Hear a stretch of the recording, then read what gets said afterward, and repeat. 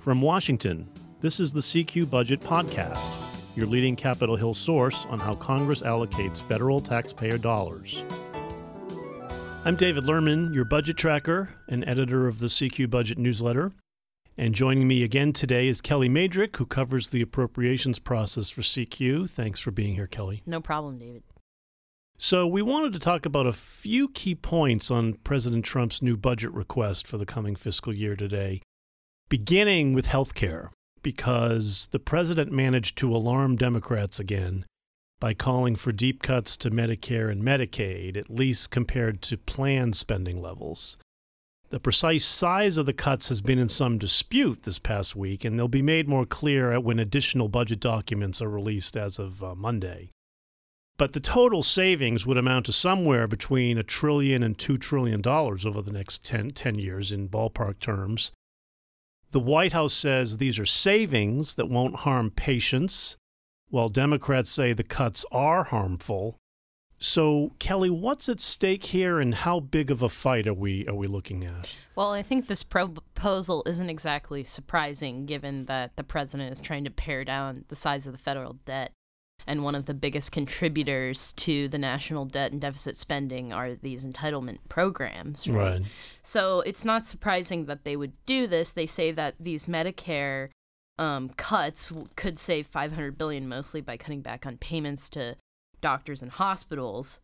And then they have this perpetual proposal to block grant Medicaid, which sends Democrats screaming, because it would cap the total amount of reimbursement for these needy health insurance patients to a set level. And so while the Medicaid program is currently an uncapped entitlement, such a plan would basically downsize the ability of the federal system to reimburse these. Yeah, so that is providers. An important point, because whether you think it's good or not, it would be a huge change in a major entitlement program, which is Medicaid, because right now it's this open-ended entitlement. Whatever your costs are, the government's obligated to reimburse it, essentially. Yeah. Whereas this plan would call for sending grants to the states, who would have supposedly more freedom to manage their own program, but with a fixed amount of money that isn't going to increase. And not an exactly perfect example that's comparable, but if you look at block granting Medicaid, that's already done in Puerto Rico, and that is a perpetual problem, where the block grant is not large enough to meet the needs of the community, and they have to top up the program with extra funds. Now, this would be on a national level, so the scale would be way bigger, right. But it just is exemplary of the idea that such a policy change would be really difficult to implement, and it's possible it could create these sudden needs from certain states, maybe if they had something happen, or regardless, it's just a policy change that's so broad. It's been floated a million times by various groups. Now here, President Donald Trump is doing it again in his fiscal 20 budget with his own flavor of block granting Medicaid and cutting down on Medicare spending. But, right, because it could provide huge savings for him as he's trying to control the deficit. Absolutely. And, it's kind of like when the president's budget goes out, there's all these different levers that they can kind of change to make an overall statement on how they want to change the fiscal trajectory of the nation. But this is a proposal that is always kind of panned as dead on arrival by both parties, as it's kind of seen more as a visioning document than anything that's actually going to be implemented. Because Democrats say these are real cuts that are actually going to cut back on services that can be provided, right? Yeah, and if you look at, on the medical side and kind of the health side, the way that those groups kind of spin this information, they say, reducing payments to doctors and hospitals and care providers would ultimately be a reduced reimbursement that might get passed on to patients. That's always kind of the thing that they're either dealing with, whether it's defending that wouldn't happen or saying that it would, depending on what the political argument is. So again, divided government, unpopular budget to begin with, but a huge savings potentially by winding down the size of these entitlements. And the chances of this plan going through are what? Not very good, because it would require action from authorizing committees, in a divided government where the House is controlled by Democrats. They're supposed to originate bills that deal with money and changing the federal budget. And, the Senate is controlled by Republicans, so it would require a monumental compromise. And Democrats have already said, no way, we're not doing this. So this part is pretty much dead already. Yeah. So don't look for massive cuts to Medicare and Medicaid, really, in all probability. And another thing that seems to be going nowhere fast is the president's overall effort to curtail discretionary spending. He's proposing to stick to a strict spending cap on non-defense programs while he's trying to boost defense programs and sort of evade the defense spending cap by pumping up a war account. Because if you pump money into the war account, there's no spending limits on that. Except the money's not really for war. They're openly acknowledging they want to use it for regular Pentagon programs. They just don't want to risk officially breaking the defense cap. I think the complexity of the numbers and the strange crunching that went on to create this discretionary budget is kind of a reflection of just like how highly politicized this debate is as it relates to discretionary spending right now. And it's also exemplary of, Trump's kind of view that domestic program spending doesn't need to increase. You heard remarks from him back when the 2-year budget deal, which expired this past fiscal year, this fiscal 2019, which we're technically still in, we heard Trump saying, well, we only had to increase non-defense spending because the Democrats wouldn't give us the defense money we needed otherwise. And that's the real friction point of this whole budget, really. Yep. Because Trump wants to pump up the military and cut non-defense, and Democrats say, no, you want equal treatment for defense and non-defense. That's where the rubber meets the road. Trump's plan, we should point out, would require about $54 billion in cuts to these non-defense programs. Which would be huge. That's big. That's everything from the EPA to the State Department to everything the government does. It's not an entitlement. $54 billion is a lot of money. And at the same time, he wants to increase defense spending compared to this year by about $34 billion. Now, there's the disparity that Democrats hate, right? Mm-hmm. And that's just something that the Democratic House is not going to accept. I and my colleague Paul Krazak this past week looked at the talks behind the scenes about what appropriators is going to do to mark up bills because they don't have these levels. And obviously the House Democrats, who are supposed to originate these appropriations bills, these spending bills, the 12 bills funding the government, are not going to follow Trump's budget proposal. So what are they actually going to do?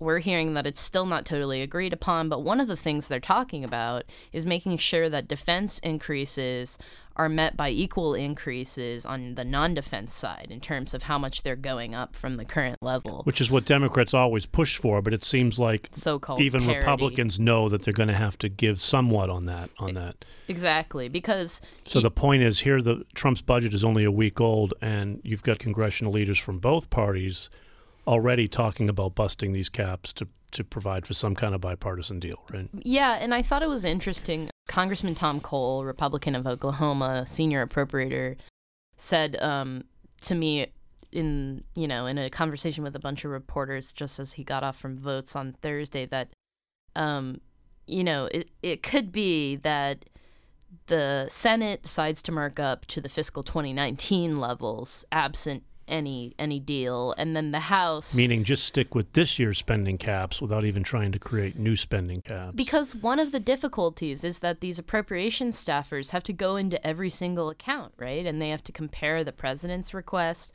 to what they think the level should be, and then they ultimately negotiate with the other chamber on agreed upon level. So they have to have somewhere to start from. Right.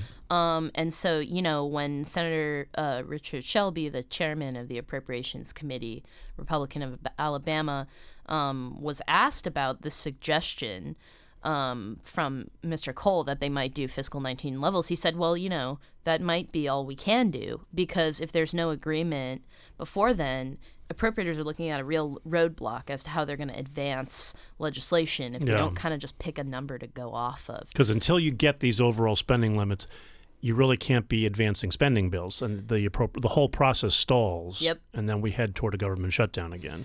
Yep. So that's why they're eager to get spending limits established so that then the appropriations committees can start drafting the actual bills to fund the government. Exactly. And I think those talks are certainly underway, but I think that it's difficult to get those to the point where they're in the form of legislation being sent to the president right now because there's not a lot of impetus to move on the budget yet. But this is the start of appropriations season. This is the spring of appropriations when all the bills start coming out. That's a good point, because usually it takes a crisis for them to agree on new spending limits, right? Those are not easily done. No. And so usually it comes only when they're about to run out of money and they're heading toward a shutdown, or, so it could be this fall even before we actually get a bipartisan deal. There was some lip service to attaching a budget deal to a disaster aid package. One of the things that might actually move sometime to entice soon people to, related to appropriations. We're looking at maybe more than $14 billion for various 2018 storms.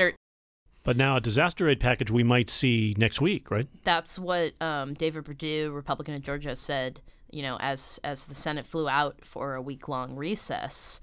They're going to have 1 week of recess, and then the Tuesday they return. Senator David Perdue said that he's gotten assurances that's when they want to put a disaster bill. And we should remind people, this is for the long-term aid for, long-term rebuilding of communities that have been ravaged by hurricanes and wildfires over the past 2 years. And then we had tornado damage just recently in Alabama and Georgia and whatever else. And there are these communities that are waiting for some long-term federal assistance that they've been trying to get done for a couple of months now, right? Yeah, and there's also some really interesting kind of agricultural situations that are going on too, where farmers who have suffered agricultural losses, not just because of storms, but also related to tariffs, are trying to kind of galvanize their advocacy groups to get funding in that disaster package as well, whether it's recovery from tariffs or recovery from a bad farm season or what. And so the problem is the list of requests for aid keeps growing the longer this hangs out there, and it's getting harder and harder to agree, it sounds like, on the size of what the package should be, right? Yeah, so then you think about slapping a budget deal on there, and it seems like that might be way too complicated at this point. Yeah, and I can't believe there'd be a spending deal in place if they're trying to take it up next week on disaster. No way, yeah. So, but at least that's one advancement in the appropriation cycle right now. Otherwise, we're seeing kind of a lot of talk, but not a lot of action because there's not a lot of concrete numbers out there for people to go off of yet. Yeah, so a lot of negotiating still to come. Beginning, though, with a disaster aid package when Congress reconvenes next week. Yep. There's a lot that Congress is going to be rewriting, obviously, in Trump's budget. we can see. And CQ will be covering all of that for you, too. My thanks again to Kelly Madrick, our dogged appropriations reporter, for joining me. Thanks, Kelly. Happy to be here, David. Thank you. And thank you all for listening. We'll be back next week. Until then, you can stay up to date by subscribing to the CQ Budget newsletter. Be sure to subscribe to this podcast and rate us on iTunes, or find us on Spotify, Stitcher, NPR One, or wherever you listen to podcasts. And for more budget news, subscribe to CQ.com or visit rollcall.com, or find us on Twitter. The handle is @CQNow or @RollCall. See you next week.